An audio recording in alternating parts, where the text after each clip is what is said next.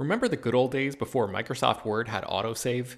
You'd type up some important document and then your computer would freeze and you'd lose hours of work just because you forgot to hit save? Well, that's what it's like going online without ExpressVPN.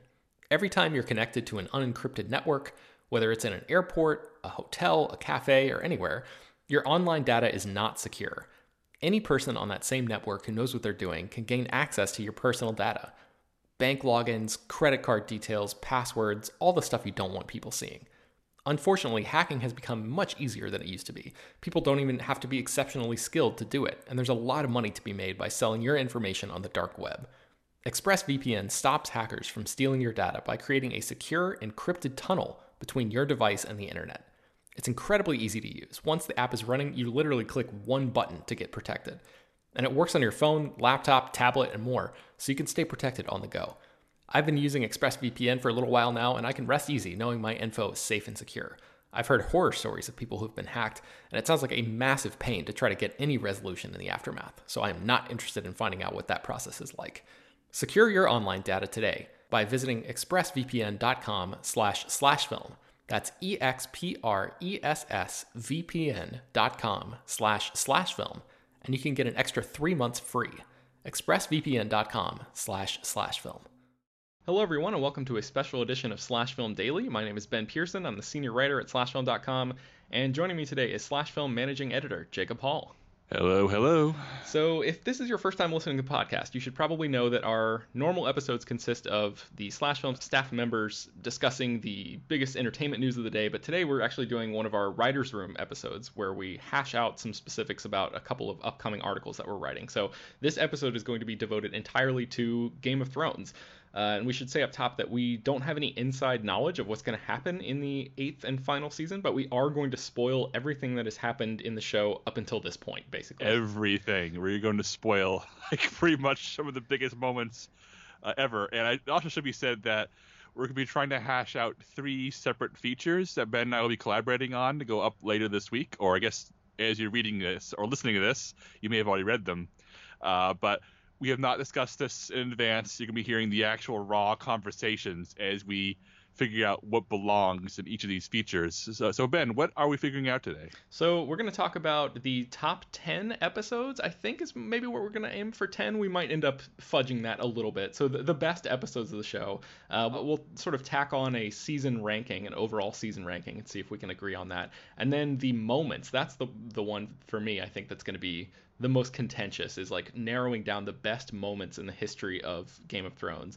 And then also we're going to do some like yearbook superlatives, like, you know, we'll get to those at the end, but if we even have time. But I think those first 2 are the ones that people are really going to want to hear about. So should we just dive in, Jacob? Should we just get started? Yeah, real quick, I want to hear one thing. When I made my list of best moments, I have more than necessary. I couldn't even trim my own list down. I want your help with that.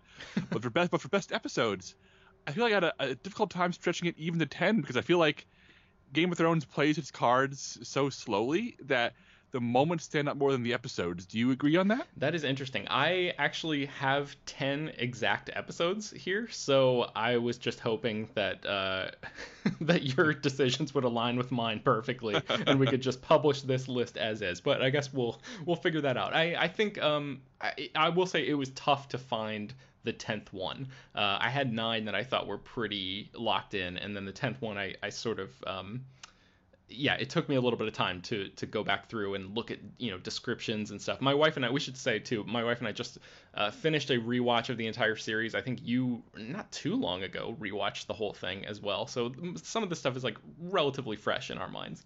Yeah, I finished rewatch maybe a month and a half ago, so I came in this very fresh, still remembering all the episode titles, so I was able to find them pretty quickly. Nice. I'm going to start with best episodes.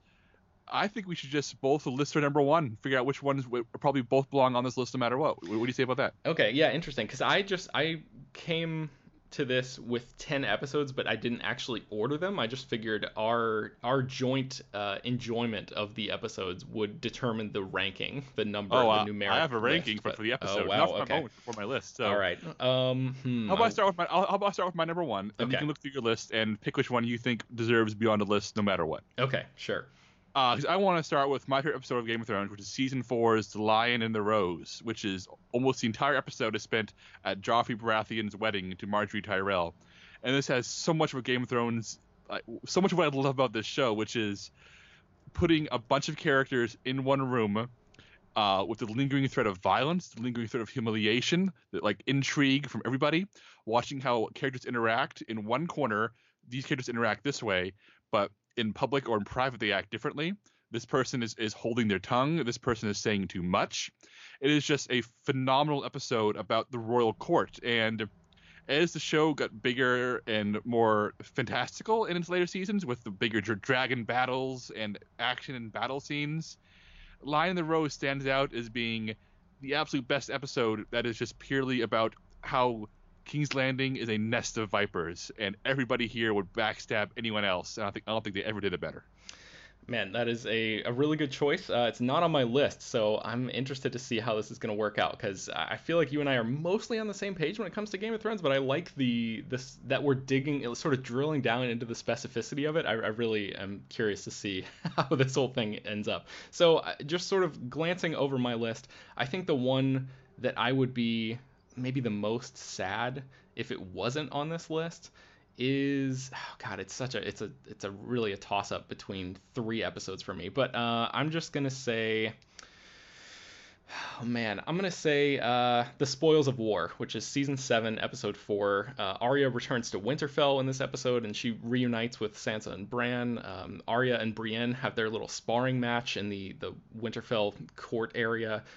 Jon shows Daenerys the cave paintings of the White Walkers at Dragonstone, and most famously for this episode, Dany jumps on Drogon's back and torches the Lannister caravan as the Dothraki horde attacks, and it's like this really sustained battle scene at the end of the episode that I think set all sorts of TV records for like the most people set on fire in one scene and all sorts of crazy stuff like that. But I mean, this is at the end of or the middle of season 7, and so it means I watched it the most recently, pretty recently, and I was just blown away all over again by this episode. I think, people put a lot of stock into like the Battle of the Bastards episode, for example, but I think this is, on a technical level, I understand like the punishing production schedule of something like Battle of the Bastards, where it's like tons of actual extras fighting around in the dirt and the muck and all of that.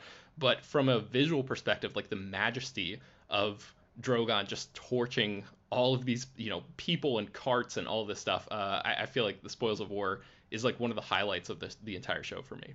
I agree. It's number 5 on my list, All and right. I think we locked this one in. And one thing you didn't mention that I want to mention is what makes that final battle so special. Is not just that it's this magnificently staged fight between the Lannisters, the Dothraki, and friggin' dragons, but that we are genuinely concerned for both sides. We do not want to see Daenerys die, but we also do not want to see Bronn and Jaime die. The entire thing is just this balancing act between, oh my God, somebody has to lose here, and I care deeply about both of these sides. Yeah. Yeah, for sure. All right, you want to go next? Yeah, I'll go next. I'll just work up my list. Number 2, Blackwater. I think that there have been other big battle episodes in Game of Thrones, and this was the first one, and it's the smallest one because they didn't have the budget they had for later seasons. But in terms of actually building the anticipation toward the battle, the quiet before the storm, the civilians and royalty waiting outside of the battle to see if they're going to be pillaged and raped or if they're going to be okay, the quiet moments make this entire siege so effective and so terrifying. And it, whereas other, like for example, Watchers on the Wall from season 5 is a much bigger, more grandiose battle, but I don't care about most of the people doing the fighting. Whereas in Blackwater, I'm worried about Tyrion, I'm worried about Sansa, I'm worried about the Hound. I'm fascinated to see how Joffrey reacts when he's faced with actual challenges. I want to know, will Stannis' plan work?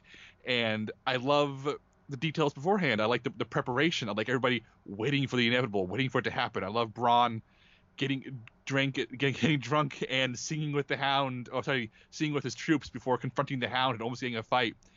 Like so many of the later spectacle episodes forgot about this, and season 2's Blackwater uses limitations so well. What do you think, Ben? Yeah, I totally agree. This one is absolutely on my list. And that moment also where Cersei and Tommen are on the throne and she is like so close to poisoning him because she knows that the walls are closing in and they're so close to losing this battle is like a really touching moment. I think it sheds a lot of light on Cersei as a character who, everybody sort of looks at her as this monstrous person who's capable of doing monstrous things, but she's complex. That's one of the best parts about her characterization in the show, is that she really cares about her family, and she shows it in really bizarre and twisted ways a lot of time. But that's one of the few instances where Cersei is alone with one of her children and actually spends actually shows emotion in a way that's not just oftentimes she's just sort of like in the background, like lording around and being like a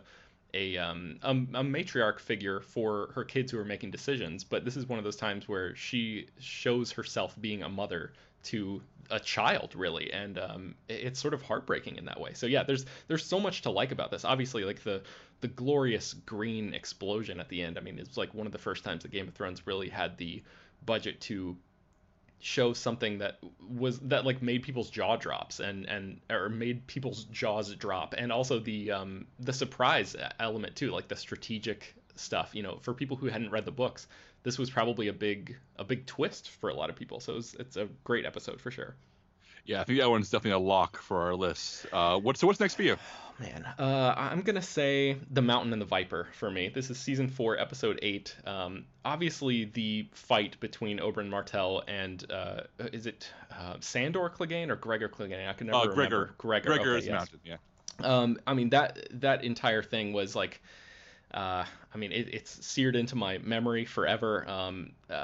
Pedro Pascal like dancing and spinning around with his spear, and obviously like the horrific way that all concludes, and the scream at the end from his paramour is just like soul rattling. But also there's a bunch of other cool stuff in this episode. Like Grey Worm and Missandei's relationship finally starts to heat up, and there's that great moment also where Arya and the Hound show up at the Eyrie, and Lysa Arryn has been killed, and Sansa is in there, but the two of them walk up to the door and then realize, or the gate, and the bloody gate, and Arya realizes that yet again she's not going to be near her family, and she just breaks out into laughter, and they end up just like turning around and going away. This is one of many of the really close calls that the show and the books as well love to put these Stark characters through over the course of the long journeys that they're on. This almost made my list, and I think you made a really good point for it, because in my mind, it was the great final sequence, the trial by combat, with its incredible, horrifying conclusion. But I had forgotten about Arya arriving at the Vale, which is a really amazing scene. So I like this was definitely this scene. I mean, this episode has contenders for best moment for me. Mm-hmm. I'm not sure it makes my best episode list, but I can be convinced. Okay. I think it almost made it. All right. But I will make a strong argument for my third choice in the list, which is Baelor, the penultimate episode of season 1, and the one with quite possibly the definitive TV moment of the past decade, which is Ned Stark getting his head chopped off. The entire episode is good up to this point. It's a lot. We check in with all the characters. We check in with where everybody is. There's a war going on, and then at the end they take Ned Stark out to take the Black and confess his crimes, and we all think where the show's going. Oh, Ned Stark can go to the Wall, and he's going to team up with Jon Snow, and that's where the show's going to go, right? And then Joffrey established himself as one of the greatest villains in TV history by defying his family, defying his sanity, defying everything to make a gruesome point, and chopping off an innocent man's head in front of his daughter after he has wrongfully confessed to crimes he didn't commit, so we could try to prevent further bloodshed. And the rest of the episode is good, very good even. But I think this moment, this definitive moment, this final sequence, is going to go down in pop culture history as one of the definitive, not just moments, but media moments, something that's a cultural touchstone for as long as humanity still talks about art. I strongly believe this. So here's the thing, Jacob. I agree with everything you just said, except for me, it sounds like I have the same issue with this episode that you do with The Mountain and the Viper, in that the moment is there for me, but I don't know about the entirety of the episode around it. So yeah, we'll have to hash this one out as we come to the end of this part of the discussion. But Yeah, this one's going to take a lot of convincing for me because I agree that the Ned Stark's beheading is like one of the key things, and I'm sure we'll end up ranking that somewhere on our list of moments as we continue here. But I don't know about this.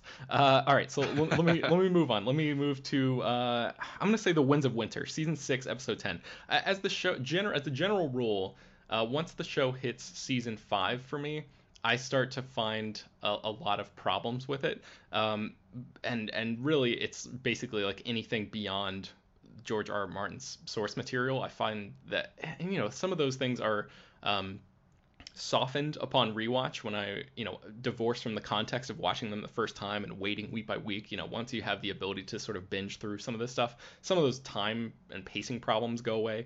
But for me, season 6, episode 10, The Winds of Winter, is one of the best episodes of the whole series. Arya feeds Walder Frey's sons to him and then kills him, finally exacting revenge for the Red Wedding. There's this glorious wildfire explosion that destroys the Sept of Baelor, kills the High Sparrow, Marjorie, and tons of other characters.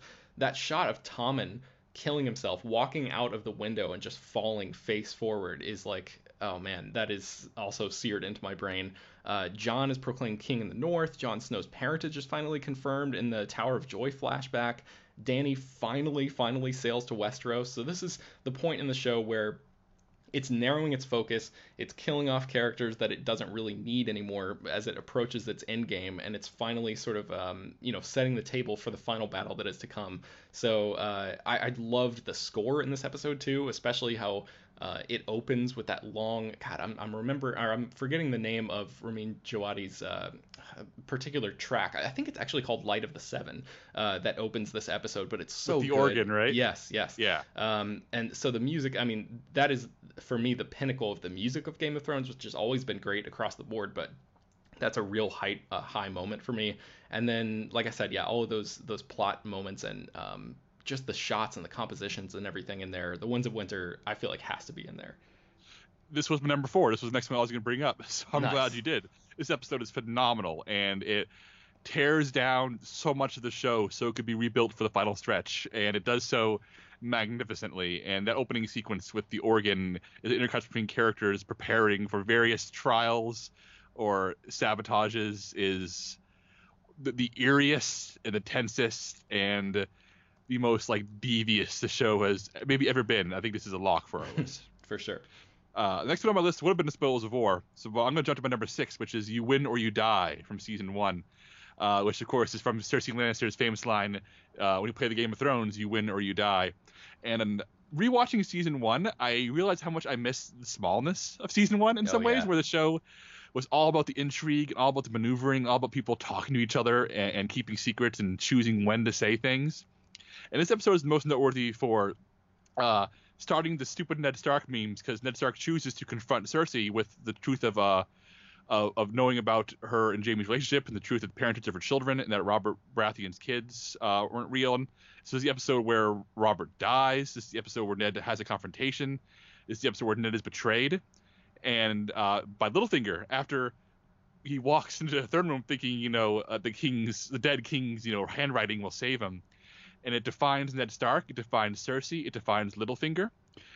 We meet Tywin for the first time when he's skinning a stag at the Lannister camp, which is a nice touch. It's when Jorah officially joins Team Dany by stopping the wine merchant from killing her. And it's when Drogo vows to take her to Westeros, so it starts that ball going. So in addition to all the stuff in King's Landing, which is just phenomenal, and it's just Ned and Cersei, it's two opposing viewpoints. I will do anything with my power to hold on to my power, versus I will do anything to be an honorable man, collide, and we see for the first time who wins that battle in the Game of Thrones. I think this needs to be on. Man, that's a really good episode. It wasn't on my list, but I feel like you're convincing me there.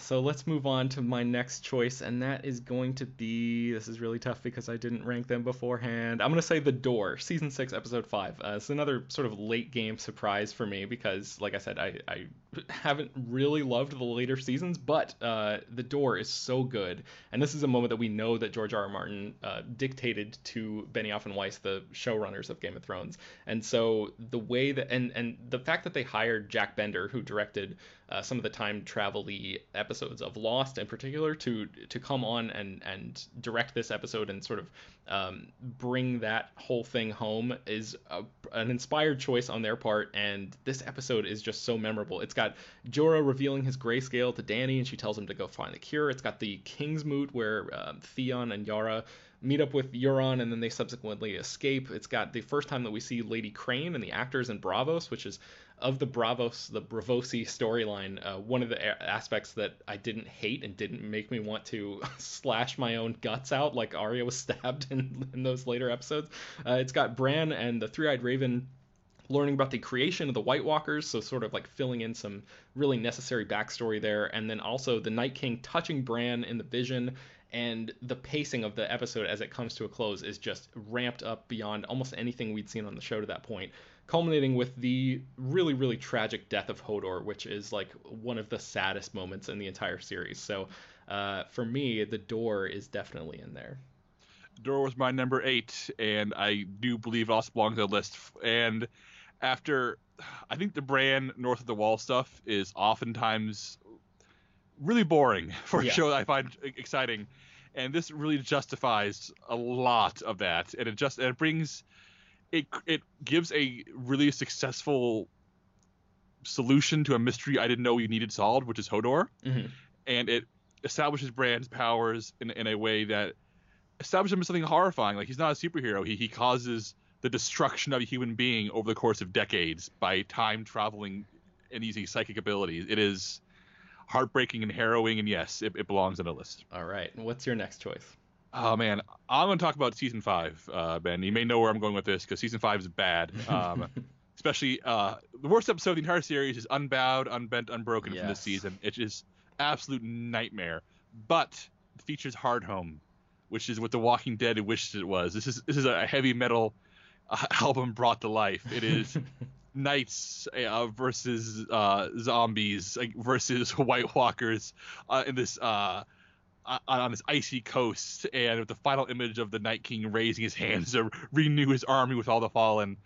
I think just from a pure action standpoint is such a successful set piece, and it redeems so much of season 5, because season 5 is always the black sheep whenever we talk about that season, but it's always, but there's always Hardhome. Mm-hmm. So here's my question: is Hardhome good enough to redeem season 5 and let it onto this list? It is. It's on my list as well. Obviously, there's the whole great, extended fight scene against the Night King's army. There's the first time that Jon kills a White Walker with Longclaw, and that really great shot where he just disappears into like ice shards. But there's also Sansa sort of finding hope for the first time, like during a really, really bleak period in her life, when Theon tells her that he didn't kill Bran and Rickon, or Rickon, and that is a moment that she needed after the awfulness of Unbowed, Unbent, Unbroken. And then also, I think that's the episode, it is, where Tyrion meets Daenerys for the first time and like sort of officially becomes her advisor. So there's some really good stuff, outside of that amazing battle sequence as well, which is, I think, for me anyway, people, listeners may be starting to sense a pattern there. I really love the episodes that have great battle moments but aren't fully devoted to battles in their entirety, if that makes sense. So I think Hardhome's got to be on the list. All right, cool. What's next for you? Next for me, I would say The Children, probably, which is season 4, episode 10. This is the one where Stannis rides into the north and captures Mance Rayder. Bran reaches the Heart Tree, but Jojen is killed. So there's a little bit more of that action north of the wall that finally sort of picks up the pace there and makes things worth it. There's like whites rising from the, like skeleton whites rising from the ground and throwing, the children of the forest are throwing grenades and stuff, and everything's blowing up. And there's some actual consequences there with Jojen dying. Tyrion is freed and kills Shay and Tywin, and that's like, obviously both of those are huge moments in the show. There's the Brienne versus the Hound sword fight face off, which is like epic in its own way, and then triumphantly the end where Arya finally heads for Bravos, which sets up, it sets off a series of events that I guess when you're looking at them on a micro level, I don't really love a lot of the stuff that happens in Bravos, but from a macro level, it's super important for Arya to, gain her powers and go through her whole training and all that stuff at the House of Black and White. So I remember being super stoked the first time I saw this episode, and having her show Jaqen Hagar's coin to somebody from Bravos and say, take me there, like, let's go, her on the ship, with her entire future ahead of her, and finally leaving Westeros behind to go and be the warrior that she was meant to become, moved me a lot at the first time I saw it, and it worked just as well the second time. So this is one of I think the best season finales in Game of Thrones history. But do you share my love for the children? Oh, it didn't make my list, but I think you're right. I think you convinced me. We'll come back to it because it's definitely better than my number 10, which we haven't got there yet. My number 8 was The Door, which we discussed already. But number 9 is The Reigns of Castamere. Oh yeah, that was the next one on my list too. The Red Wedding, and this gutted me when I read it, and it gutted me all over again when I watched it happen on screen. It's, of course, the murder of Robb Stark, Catelyn Stark, and most of the Stark allies at the Twins by House Frey. And the rest of the episode has things going on. I mean, Jon in the North is when Jon escapes from the Wildlings and has some stuff going on with Dany across the ocean. But the Twins is where we spend a lot of this episode and the build up to that wedding, because when Game of Thrones spends its time in one place for too long, it's the show tipping you off that something's about to happen, because the show bounces from so many locations, so many characters with such rapid pace sometimes that we're expecting, Robb Stark to forge his alliance, march on Castle Rock, and win the day because he's Robb Stark, and he's not going to make the same mistake his father did, right? And the longer that wedding goes on, and the more we spend time there, and more people are just sitting there, like, having conversations about things that aren't plot driven. Mm-hmm. It just becomes so much more upsetting, because you get that feeling in your stomach that something's not right. So when Catelyn knows something's wrong, we I think physically understand how she realizes it, and the final slaughter remains the most gutted I think this show has left me. I mean, Ned Stark is shocking, but this left me. The good guys lose here, Ben. They lose. Oh yeah, it's bad, and they don't recover for seasons. The Lancers are still in power for years, and I think that this episode is. It's the end of an era for the show, and I think it has to be on the list. Yeah, absolutely. It's on my list as well, and it's one of those great moments of Game of Thrones subverting fantasy tropes. Like, you think that Ned Stark's son is going to avenge him, and it's just because of a tactical error on Robb's part that he offended the wrong guy, and the entire rug gets swept out from under him or pulled out from under him, and it is like the most deadly, the most like viscerally shocking moment in Game of Thrones history, I think. Even though more people probably, well, no, I guess, I mean, there are a ton of Stark people that die off screen in this. So I was gonna say that maybe the Sept of Baelor explosion at the end may have like technically killed more people, but I think this one, there are tons of like soldiers and stuff in camps right outside of the Twins, and they were all slaughtered as well. So yeah, there's this one. Man, this is the one that people shot video reactions of. Like, book readers knew it was coming, and it was such a huge deal. So there are, I think, 2 more on my list that we haven't talked about, one of which I'm not convinced it needs to be on there. So I think one of the ones that you talked about could be. I'll just go ahead and mention that one. It's The Watchers on the Wall, which is season 4, episode 9. It's the battle at Castle Black. And, I mentioned I didn't really love all the episodes that just focus on one battle, but Neil Marshall came back to direct this episode. He directed the Battle of Blackwater episode that we talked about earlier. And Ygritte's death is the moment, the relationship between Jon Snow and Ygritte comes to a sad end in this episode, and that's the one where I was like searching for episodes to fill out the rest of this list, and I was like, I guess I could see that one making the cut, but I think you probably have made a stronger case for either some of the other ones that you've mentioned here, so we can go back and forth on that. Did you have any other? Did you talk about all of them yet? Did you hit your? I have one more left. Okay, what's that? Honestly, it's not going to hang. Looking at our list now, I think that the children should be in this slot. And this is the Laws of Gods and Men from season 4, which is the actual trial of Tyrion Lannister. And I like the episode a lot because I think that it pays off in the Mountain and the Viper with the trial by combat.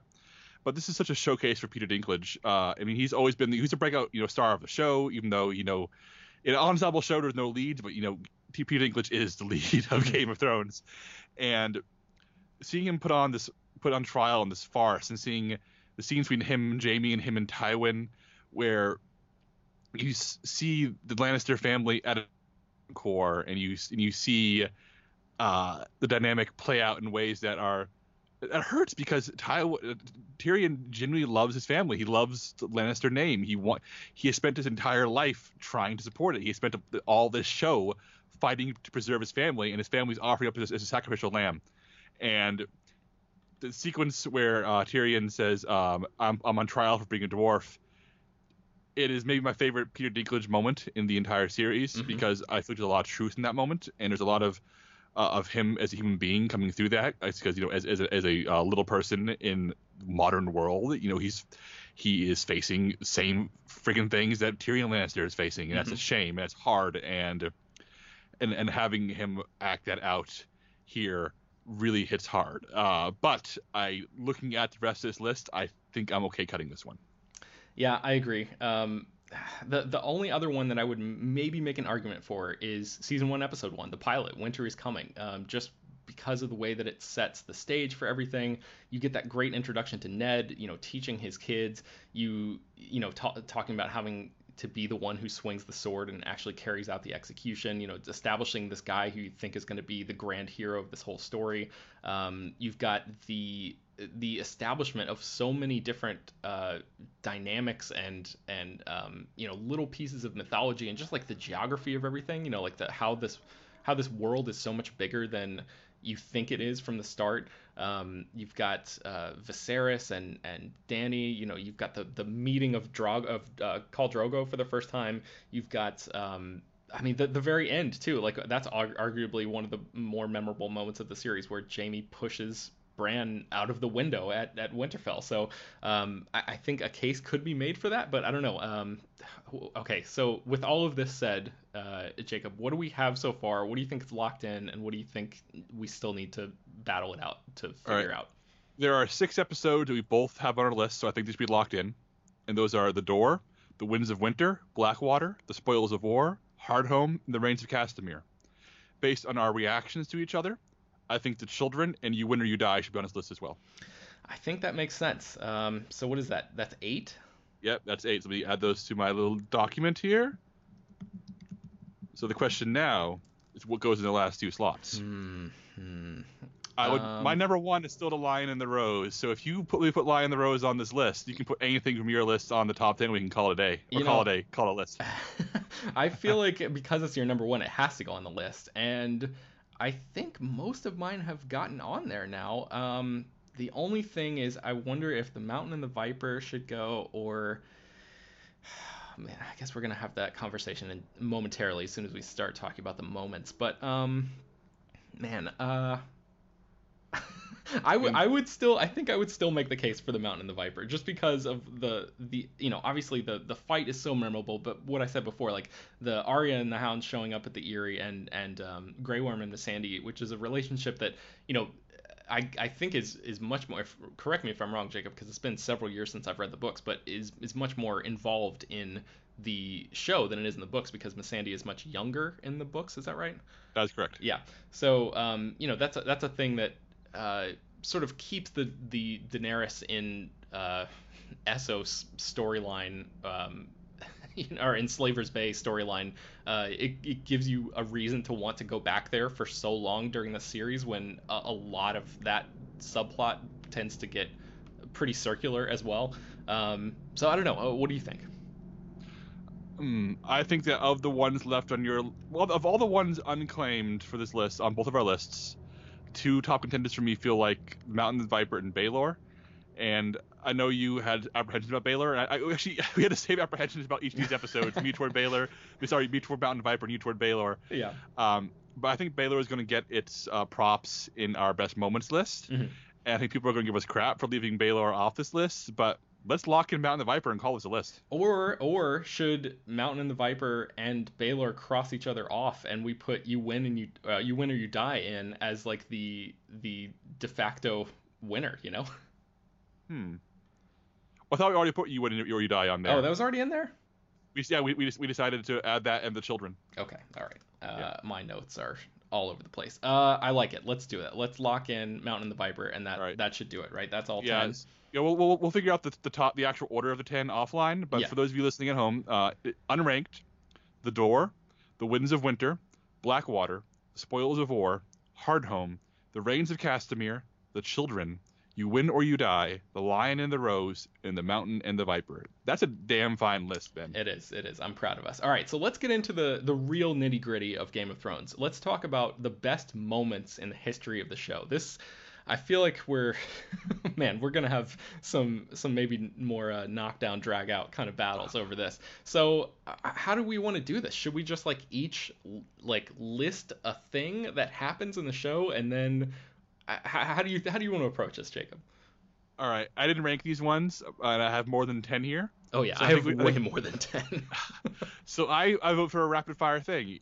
You say a moment, or I say a moment, and the other one can instantly veto it, or we can say, yeah, let's discuss it, and let's be ruthless here. Okay. All right. All right. I'm not even gonna say the first thing on my list, which was Tyrion slapping Joffrey. It's such a small moment, but I enjoyed it. I was trying to go through chronologically the entire history of the show and put my moments in that order, and I really didn't find much in season 1 that made the cut for me. So that was one of the 2 things in season 1. But I'll just jump ahead to Ned's murder, which is what you're talking about in Baylor, the beheading of Ned Stark, which is like one of the key moments in the history of the show. Yes, that should be on the list. All right. I will go ahead and do the other big murder. The Red Wedding needs to be on this list. Yes, definitely. Okay, so let's just call it the first big Dracarys moment, where Dany reveals that she speaks Valyrian, she kills the Yunkai slaver, she takes back her dragon, and secures Missandei and the Unsullied army. That was like one of the big epic moments of, I forget even which season that was, maybe season 2 or something? Season 3, episode 4, I believe. Yes. So what do you think about that moment? That was also on my list. I'm putting on our to discuss list. All right. I'm gonna jump around just a little bit. From Two Swords from season 4, the Hound wants chicken. Okay, so I remember and appreciate this moment. I'm not sure if that belongs in like a list. It depends on how many we're doing. Do we even know? Are we gonna narrow this to like a top 20 or something? I want this to be a bloodbath, Ben. I want 15 maximum, but preferably 10. Jeez. All right. Wow. I want chicken. I want that to include the entire tavern fight that follows. Arya getting her sword back and stabbing the guy, and then riding off into the burning horizon. I think that all counts as a moment. Wow. Okay. All right. Well, that makes it makes me a little bit more open to it, but I would say put that on the to discuss list. Okay. How about Brienne versus the Bear in The Bear and the Maiden Fair? I have to veto this, or at least I'm going to offer a veto only because filming a television show with a bear means that the sequence, while it's an incredibly dramatic moment, and I like the decisions being made from a character point of view, it just looks kind of cheap. All right, fair enough. But yeah, if you say no back, I want it on the list. I'll put it on the list. But I just want to make sure. Yeah, no, that's good. I'll put up a big fight if it's something I truly believe in. Okay. This one. Okay. Tyrion's Blackwater speech. Those are brave men knocking on our gates. Let's go kill them. Yeah, I had the Battle of Blackwater Bay as like a whole moment, so I feel like that is probably collected within that. So I feel like that should go on there. Yeah, let's do that. And let's narrow it down to that moment and just like a 30-minute sequence. And what makes it real quickly, in addition to that great speech, his great heroic speech where he rallies the troops, the look on his face afterward where he realizes, oh shit, I'm terrified. It makes that scene work for me. It's beautiful. Yeah, definitely. All right, what's your next one? Okay, so I will be your champion when Oberyn Martell comes to Tyrion in the dungeon. What do you think? Oh, it's a really good moment. I'm going to put it on our to discuss list. Okay. The meeting in the Dragon Pit from The Dragon and the Wolf season 7, where all the surrounding characters in the entire series all one place, hash out for a half hour. Yeah, absolutely, definitely. For discussion or for locking in? Lock that shit in. Okay, what's for you? Yeah, that is on my list. I'm really excited about that. Okay, We got to do the Mountain versus the Viper. That fight and the scream and the whole thing. My name is Inigo Montoya. You killed my father. Prepare to die. The whole thing. I mean, it's just glorious. Yeah, this list would be a sham without it. From A Golden Crown season 1, you do not fight honorably, cueing Braun. No, but he did. That's a great moment. I'm not sure if it should be in here. For being ruthless, I gotta say, I should probably veto that. I know that you're very passionate about the Braun character, so I apologize in advance. But I love Braun. Maybe we'll get Braun on this list. I'm cool cutting it because this list is gonna be a bloodbath. But I do think that's just a perfect moment summing up who Braun is and summing up so much of the show's ethos. But yeah, I'm deleting it right now. What's next for you? How about God?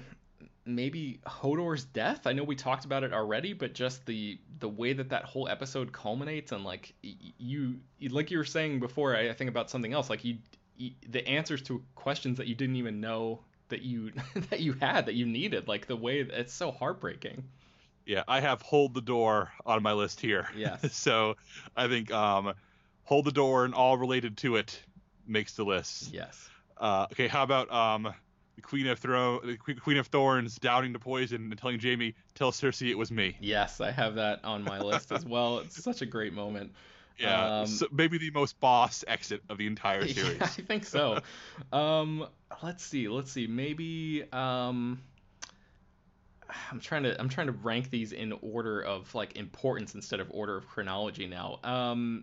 Okay, so here's one that's way smaller, but I think is really really important, and that's Jaime and Brienne in the cave when he talks about how he stabbed the Mad King in the back and why, and that's like the moment where Jaime Lannister as a character is completely recontextualized for the audience, and it turns him from this creepy guy who has sex with his own sister into a sort of tragic hero character, even though he's done terrible things. It adds some extra shading to that character and really sort of gets you on his side for the first time, I think. Ben, I know you think it's a small moment, but I have Jaime's hot tub confession on my list. All right. So let's lock that one in. Yeah, I think so. Okay.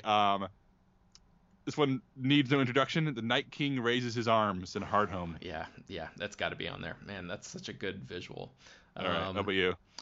I'm gonna say, okay, here's a moment that I don't know if you're gonna buy, but I would make the case for it, which is Arya finally looking Jaqen H'ghar in the face and saying, "A girl is Arya Stark of Winterfell, and I'm going home." What do you think about that? It's good, but I hate all the House Black and White stuff, so let's put it in the discussion stuff for now. Okay. All right, how about one I think we can both agree on? Jorah Mormont wakes up to find Dany alive with 3 dragons. Yeah, I think so. Yeah, I actually forgot about that moment, but as soon as you mention it, it's like, of course, that should be on here. Yeah, but you, what's next for you? How about Tyrion's trial? Does that belong? I mean, that's one of the things that was on my list, and you talked about it in the moments or in the episodes section. But Peter Dinklage's performance is so great there. Do you think that has room on such a small list of moments from the entire series? I think it's amazing. But I think we already have an amazing Peter Dinklage monologue on this with Blackwater. Yeah. And we have his trial represented already with the Mountain versus the Viper, so I think we should probably cut it. Okay. All right. Fair enough. All right. How about you? Yeah. Dany and Dothraki attack the Lannister caravan. Spoils of War, season 7. Yeah, that's got to be in there. I love that moment so much. Yeah.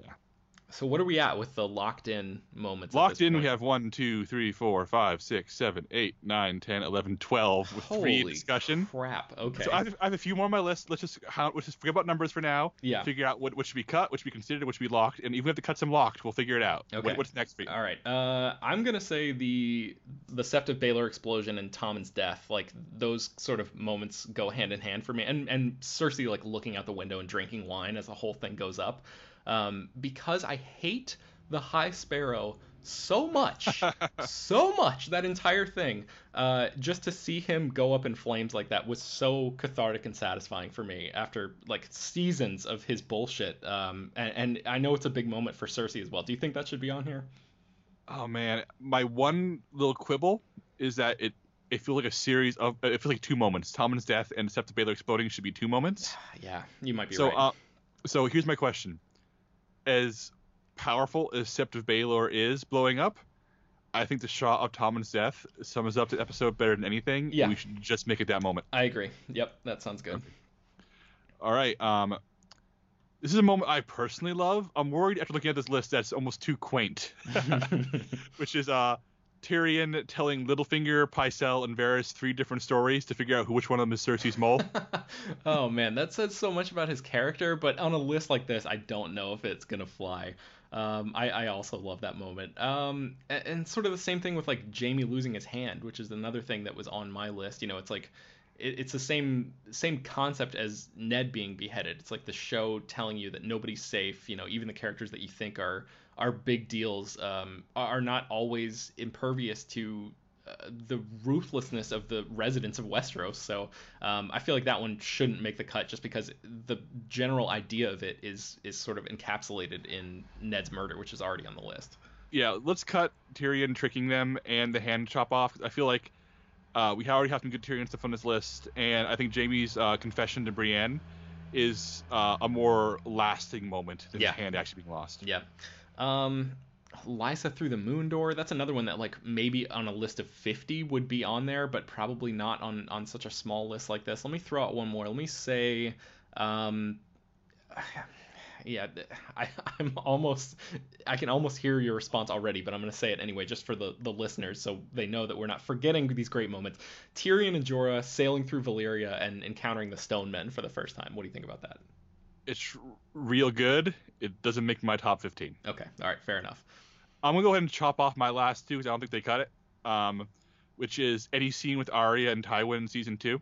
Oh, yeah. Because I think everything between Charles Dance and Maisie Williams is like electric, but I also have a really hard time narrowing it down to one scene, and I think that's a problem. So I want to give my props to those 2 actors in Harrenhal just doing incredible work together. Yeah. But I think I can let it go. And one you mentioned earlier, Arya's laugh after learning her aunt died. Yeah. is an incredible moment, and I'd put it on this list before I put Arya's going home on it. But what do you think?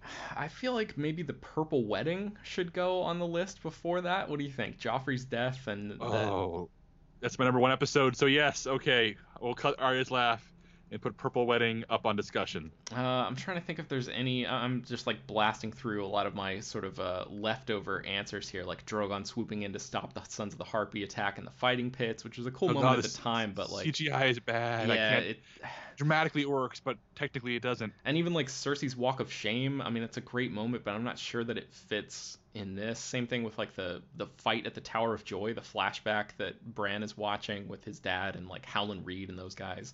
It's some really great sword play, but I just don't know if it stands for a list like this. We're cutting bone here, Ben. These are bones you got to go. Yeah, definitely. Okay, how about the Hound versus Beric Dondarrion in the cave when we see Beric resurrected? It's really good. I would fight for the Hound in the tavern with Arya before I fought for that. All right, fair enough. And then I think I only have like a couple more. So Jon and Ygritte in the cave. There was I think in that same episode as Jaime and Brienne, there was another cave scene. Jon Snow proving that he doesn't quite know nothing. I love this scene, and I love that Jon Snow apparently invented oral sex. But it is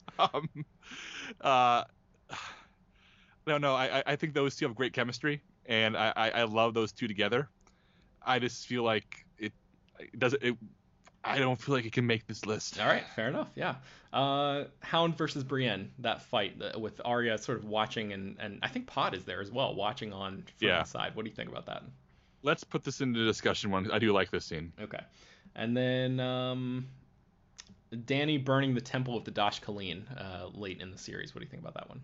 It's good, but it's her burning the slavers all over again. Yeah, it's the Dracarys moment, but just a different spin on it. And Dracarys is better, if we're going to be honest. Yeah, for sure. All right, so I think that's it. The only other one that I had on here was Jon killing the White Walker with Longclaw at Hardhome. Just that shot, that sort of baseball swing of the sword and the explosion into diamond dust just looked really cool. It's one of the big moments that sort of sticks out in my head, but I'm not sure if you agree enough to put it on this list. I know we both really like the Hardhome episode, but I don't know about that specific moment. I really like it. I think that our to discuss pile is full of moments I'd rather have on this list. Too big. All right, so let's do it. Let's get into the to discuss pile. Okay, let's talk about this real quick because there are 13 on our locked in pile, and 5 in our to discuss pile. So how about we make this a top 15? Okay. Pick 2 from our to discuss pile, and ask the others and call this list to go. I think so. Yes. All right. So here's what's not locked in and up for discussion for these final 2 slots. Oberyn saying he will be Tyrion's champion. The Hound wants chicken in the ensuing tavern fight. Arya tells Jaqen she is going home. The Purple Wedding with Joffrey's death. And the Hound versus Brienne. Oh man. Well, all right. Gut reaction for you. Which of those two jump out at you? Of those, tavern fight, hands down. It's my favorite moment of this little column. Okay, and just for people who maybe don't know the full shorthand, explain that scene just in a little bit more detail in case it's going over people's heads. It's in the beginning of season 4, when the Hound abducted Arya in season 3, took her to the Twins just in time for her family to be massacred. So now he has a hostage, doesn't know what to do with her. He's dragging her around Westeros, and he stops at a tavern where a group of Lannister soldiers have gathered to drink and eat. And the Hound demands chicken and drink, and deliberately picks a fight with the Lannister soldiers in his way, which is to be incredibly funny, incredibly insulting, and say that he eat a whole lot of chickens in the funniest way imaginable. In the ensuing fight, the Hound kills a bunch of guys. Arya finds Polliver, who killed her friend back in season 2 and stole Needle, and she takes Needle back and repeats Polliver's words from when she killed her friend Lonnie, and slowly cuts his throat with Needle. And the two of them march off into the sunset on their horses towards all these burning fields, and the Hound just munching on a chicken. And Arya has her own horse now, and you realize that you've witnessed Game of Thrones' best duo ever. And you're about to see a buddy comedy between the two of them. Yes. All right, I think you've convinced me. I think we can put that on there. All right, I'm going to put a little star next to it instead of putting it on there, because I want to hear, is there one more on this list that you're as passionate about as I am for that one? You can. So just to be clear, the other categories were, or the other contenders were, I Want to Be Your Champion, Oberyn Martell. Arya's Going Home from Braavos, The Purple Wedding, and The Hound versus Brienne. So for me, I feel like I Want to Be Your Champion, or I'll Be Your Champion is too tied up in The Mountain versus the Viper, which we already have on the list, so we could probably scrap that. I think The Purple Wedding is probably a good encapsulation of Game of Thrones at large, because it's got the death of a villain who you hate. You've spent seasons hating this character because it's such a little shit.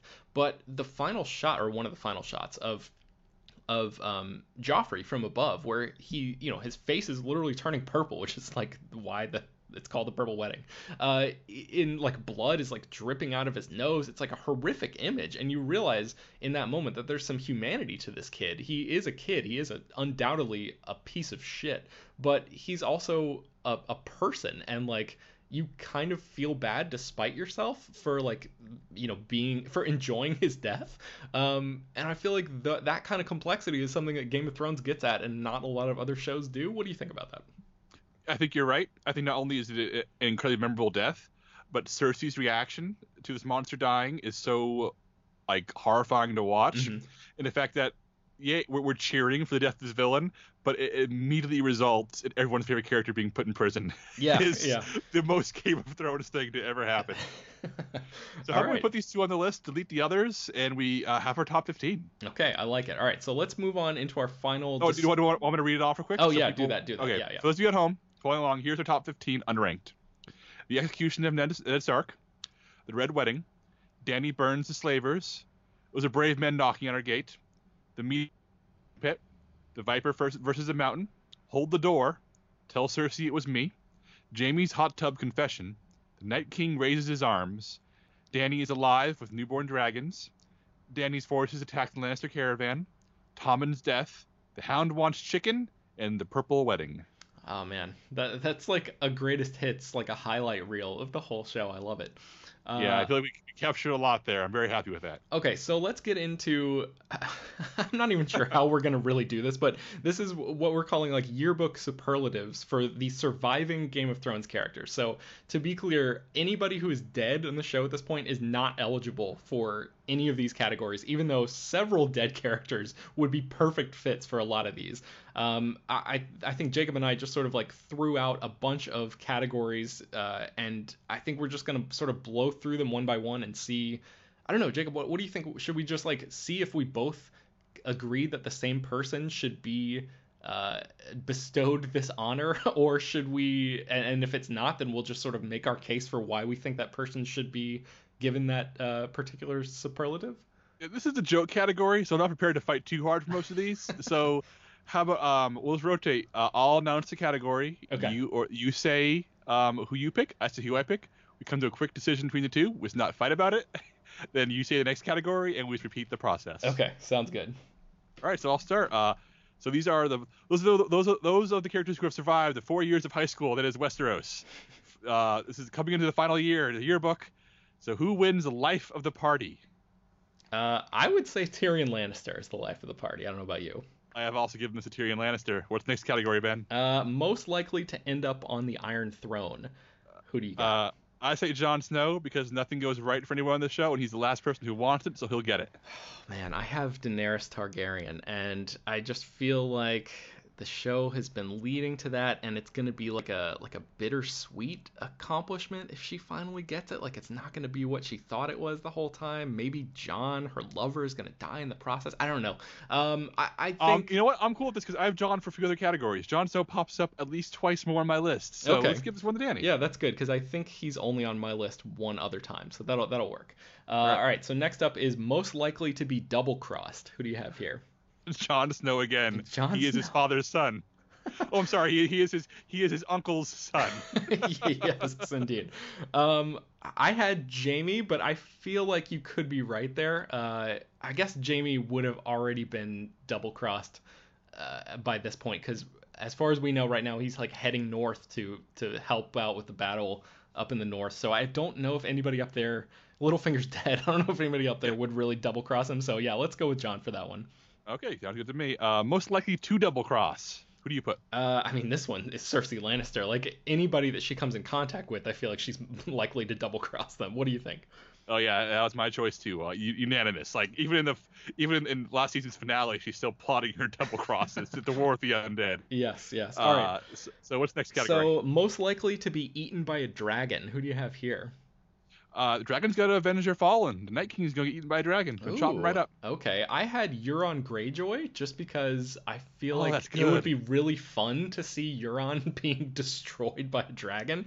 But the Night King, oh man, that one makes a lot of sense too. I don't know. Should we go with like the one that makes sense or the one that would be the most fun to see?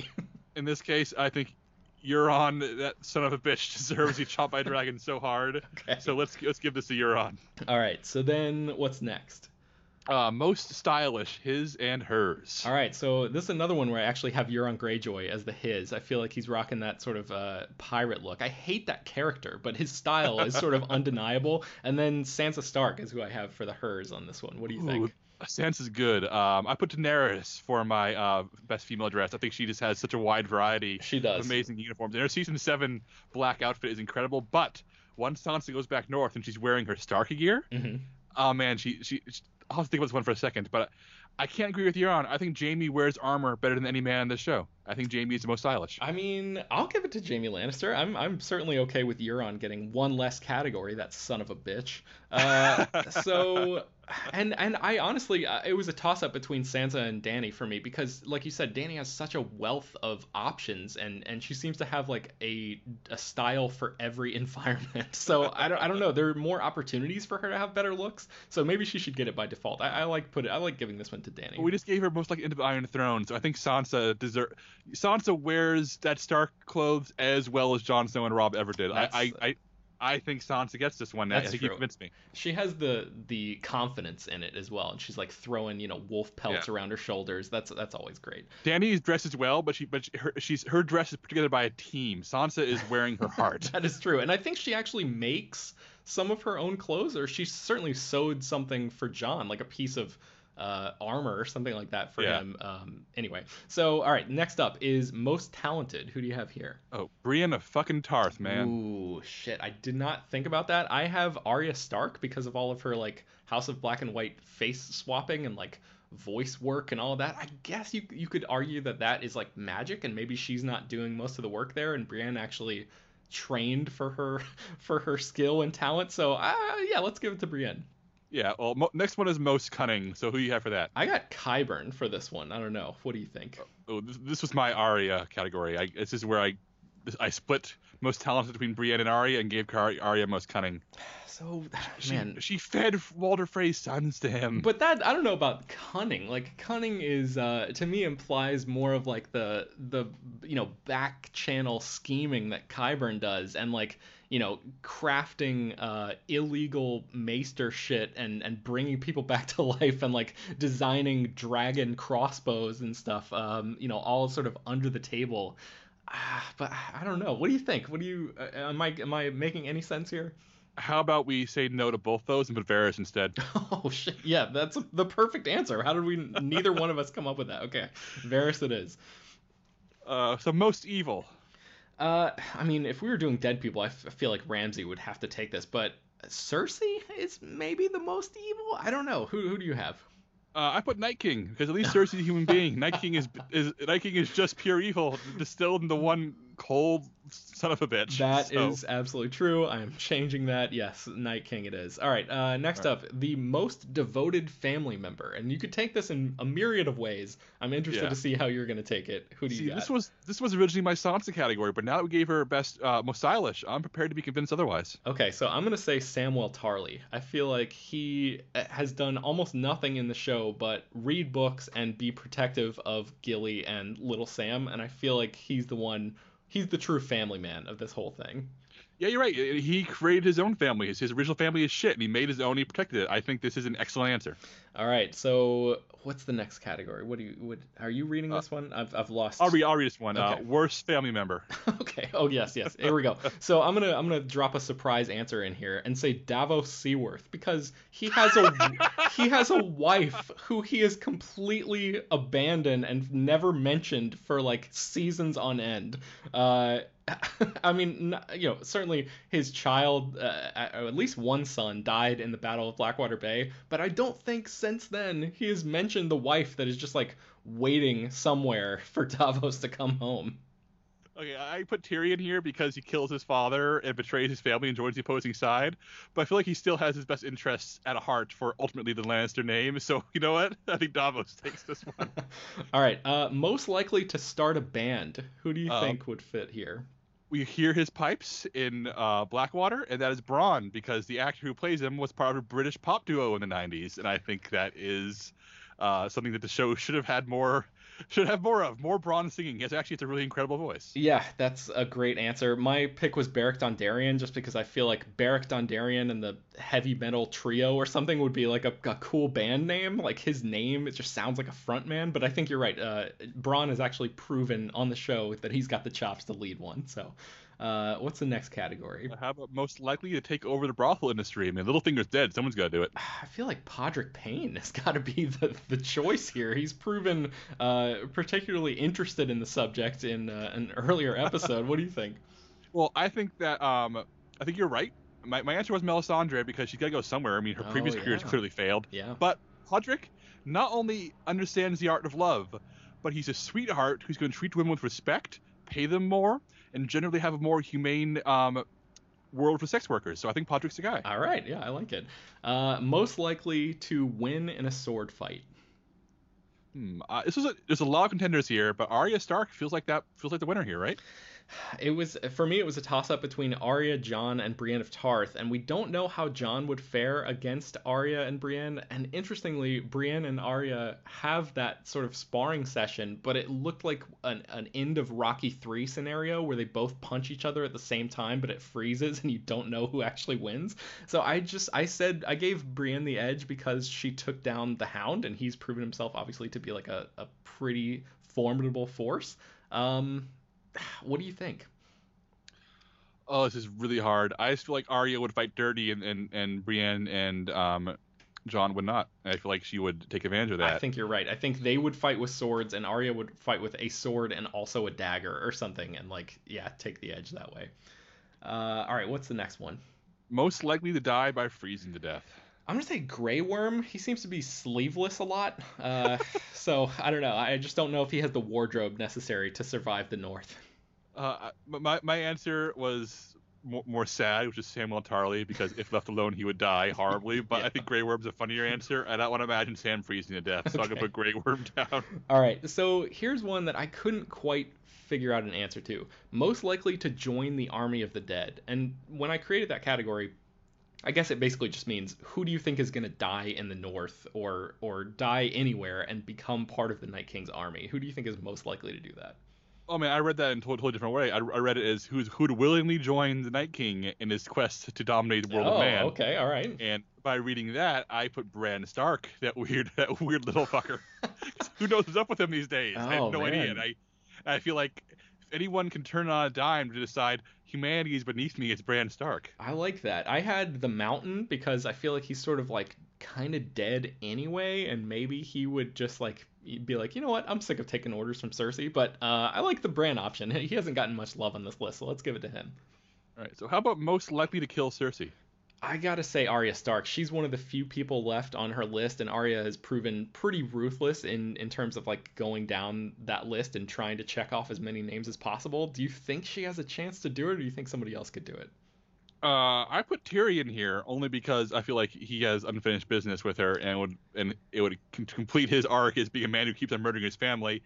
But I'm also think that Tyrion is on this list a few times already, so let's make it Arya. You know, actually mentioning that, I think something about the prophecy doesn't it imply that one of her brothers is going to one of Cersei's brothers is going to kill her?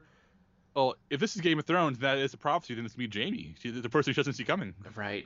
Yeah. Okay. All right. Let's give that one to Arya then. Yeah. Most likely to kill Daenerys Targaryen. Who do you got there?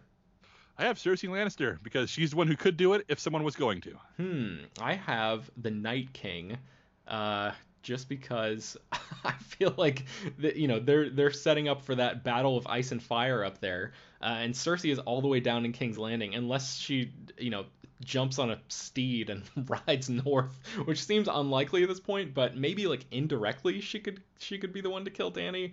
I don't know. What do you think? Hmm. I think Dany was not going to die. We should scrap this category. Okay, all right, yeah, I like it. Let's call an All right. audible. Scrapping that category. All right, most likely to. Oh wait, are you reading this next one? You read it. It's Okay, fine. most likely to kill the Night King.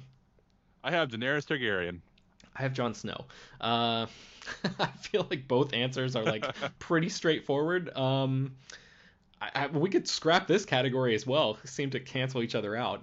Yeah, we need to trim some of this list anyway. It's long. Okay, all right, I like it. All right, so how about this? Most likely to take the black. Who will join the Night's Watch? I feel like Gendry, maybe. He's like one of the few people who doesn't really have allegiances anywhere, and I feel like he could actually like be a true benefit to the people at Castle Black or wherever the Night's Watch ends up, forming camp again after all this whole thing, like doing his blacksmith stuff. Who do you have?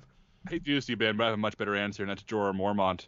Oh, He's going to, the war is going to end. John's going to say, my father kicked you off this land. Why are you back? He's going to say, I fought. And John's going to play his little father's ways and say, nope, you still have to atone for your sins. And then Jorah will realize, well, maybe I should go replace my father at the Night's Watch and try to live up to the legacy he created that I failed. And that's where he'll end up. you really think that Dany would let Jon kick Jorah out? He's like her boy. But yeah, all right, we'll give that to him because I can picture Jorah rocking that black and actually becoming like the new Benjen Stark, like a ranger out beyond the wall. Not that there would be anything to range for after this freaking battle is over, but yeah, I like that anyway.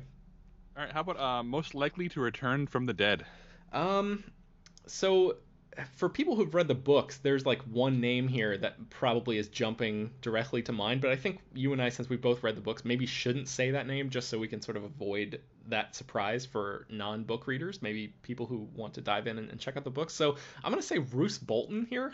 He seems like his body would maybe be far enough north, and he always sort of struck me as like vampiric anyway, so him coming back would be sort of like I don't know, an undead Roose Bolton strikes me as an interesting image. Like Ramsay has been ripped to shreds. I don't think his body can come back, but maybe his dad. I don't know. What do you think?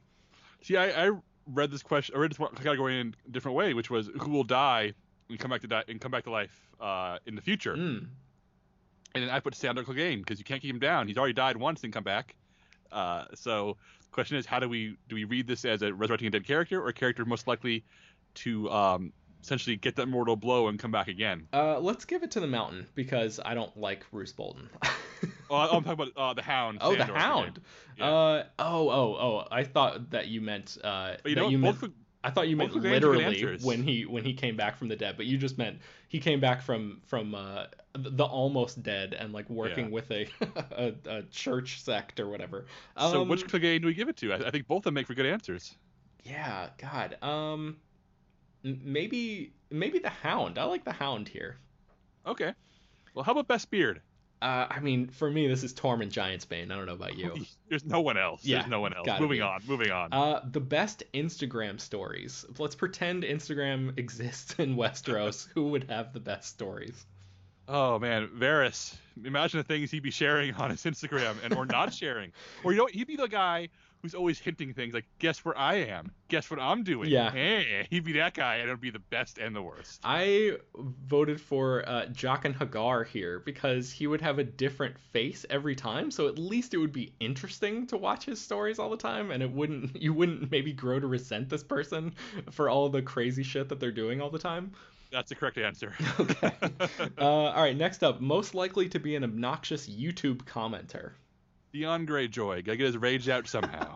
That's a good answer. I was gonna say the High Sparrow, but of course he's dead. I feel like he would just be constantly posting like holier than thou bullshit on every video. My real answer was the Hound, just because he's so sad, and I feel like he would just be like, he would type SUX under every video that would be on YouTube. I can't imagine him ever being impressed with anything. But yeah, I like Theon Greyjoy. I feel like that's the right answer here. All right. How about most likely to share a fake news story on Facebook? I went with Qyburn because I feel like he's always, even if he doesn't fully believe it, he's always trying to like rile shit up and like, cause confusion and just sort of create an environment that he could maybe take advantage of. And I feel like that's probably the big point of sharing fake news on Facebook. What do you think? I mean, I went the opposite direction because I imagine somebody who would be continuously fooled by fake news posts and share them not knowing. That's Jon Snow. Yeah, Jon Snow is pretty naive. But you know what? Jon Snow has a category already, and Qyburn doesn't. So I think maybe Qyburn. All right. So cutest couple. Who do you have here? Oh, Sam and Gilly. I full disclosure, I think Gilly having sex with Sam after he saves her from rape is one of my least favorite tropes in all of fiction. But once they're settled into coupledom and they're like sort of living together as his family unit, they're so devoted and so adorable, and you just know that Sam would actually die to protect her, and she's really into him, and they feel like a real bickering couple in the right ways, and they're gonna last, those kids. I have Missandei and Grey Worm. It doesn't have that necessarily like that same like reward, sex equals reward vibe that Sam and Gilly have, which is not like terrible in the show, but it's like it's a little uneasy. And I feel like Missandei and Grey Worm are just like fully on the same page. I'm thinking back to that scene where Tyrion is trying to drink and get them to like tell jokes and stuff, and they seem to like, I don't know. They seem to be that couple that like knows, that slyly smiles at each other and knows something that nobody else knows. And once they get home, they're just like completely comfortable with each other. I don't know. What do you think? Man, you've convinced me. I think Missandei and Grey Worm. Oh man, I think that Game of Thrones is often gratuitous when it wants to be sexy, and the scene where they're intimate together is actually one of the few moments of Game of Thrones where sex feels genuinely romantic. Yeah, it's great. It's and a really great moment. I think that should be there. Best character to get drunk with. Oh, Tyrion Lannister. That's who I have as well. I feel like maybe we should scrap this because he already has Life of the Party, and it's probably kind of the same thing. Or maybe we scrap Life of the Party and just keep this one. What do you think? I think we scrap this one because I think Life of the Party involves being the guy who buys everybody the drinks. Yeah, I think so too. All right, and then the final category. Do you want to read this one? Yeah, person you most want in your corner. I feel like I know where your head is at on this, and the answer is probably Bronn of the Blackwater. Sir Bronn? Is that who you put? No, that's not who I put. Oh. Who'd you put? I'm curious who you put now. That's actually who I put. I feel like Bronn has proven himself to be that guy who is always, I mean, he may bitch and bicker with you all the time, but he's got your back. I don't know. What do you think? All right, here's why I adore Bronn. He's my bad boy. But Bronn needs to be paid to be in your corner. Do you know who devotes his entire life to you, fights for you, argues for you in front of the Iron Bank, would die for you changes the sides for the right people for you. That's Davos Seaworth. Davos Seaworth. Yeah, that's the right answer. That's the better one. I like it. All right, so do we? So that's all of the categories that we have. Do we want to scrap any of these? Looking back over the people that we've sort of assigned these particular superlatives. No, I think we scrapped the right ones, and I'm happy with this. Okay. Real quickly though, do you want to share your rankings of seasons? Oh yes, from worst to best. do that. Yeah. So for me, from worst to best. Here we go. Season 7, season 5. And first of all, season 7, just because of the pacing issues that we talked about at length last season, we actually wrote a bunch about this. You can find it on slashfilm.com. I encourage people to go back and read that. And like the Beyond the Wall episode, just completely like my mind was blown in the total wrong way when that happened. So yeah, season 7, season 5, season 2, season 6, season 3, season 1, and I think the best one is season 4. You know what? I think we're mostly on the same page here, Ben. From worst to best: 5, 7, 2, 3, 6, 1, 4. Oh yeah, very close. Just a couple little switches in there. Yeah, that's good. All right, I think we did. Jacob, have we done it? It's an hour and 15 minutes we've been recording. We've done it. Close to that. Yeah, and all remains for those who want to know how sausage is made is offline. Ben and I will split these up, write them up in a post, and publish them later this week. Or by the time you listen to this, they should be live. But now you know how we got here. All right, so that's gonna do it for this episode of Slash Film Daily. Thank you all for listening. If you want, you can rate and review and subscribe and all of that stuff on all of the different podcast platforms. That that's where you can find the show. It's published every weekday, and you can also just go to slashfilm.com and listen to the episodes, stream them directly from there as well. Please send your feedback, questions, comments, and concerns to us at peter@slashfilm.com. If you have any questions, any particular moments that we may have left out that you feel that we left any egregious moments out, then yeah, shoot us an email and let us know what you think. Be sure to leave your name and general geographic location in case we mention your email on the air. And don't forget to rate and review the show. Tell your friends about it. Spread the word any way you can. And thanks for listening, everybody. We'll see you next time.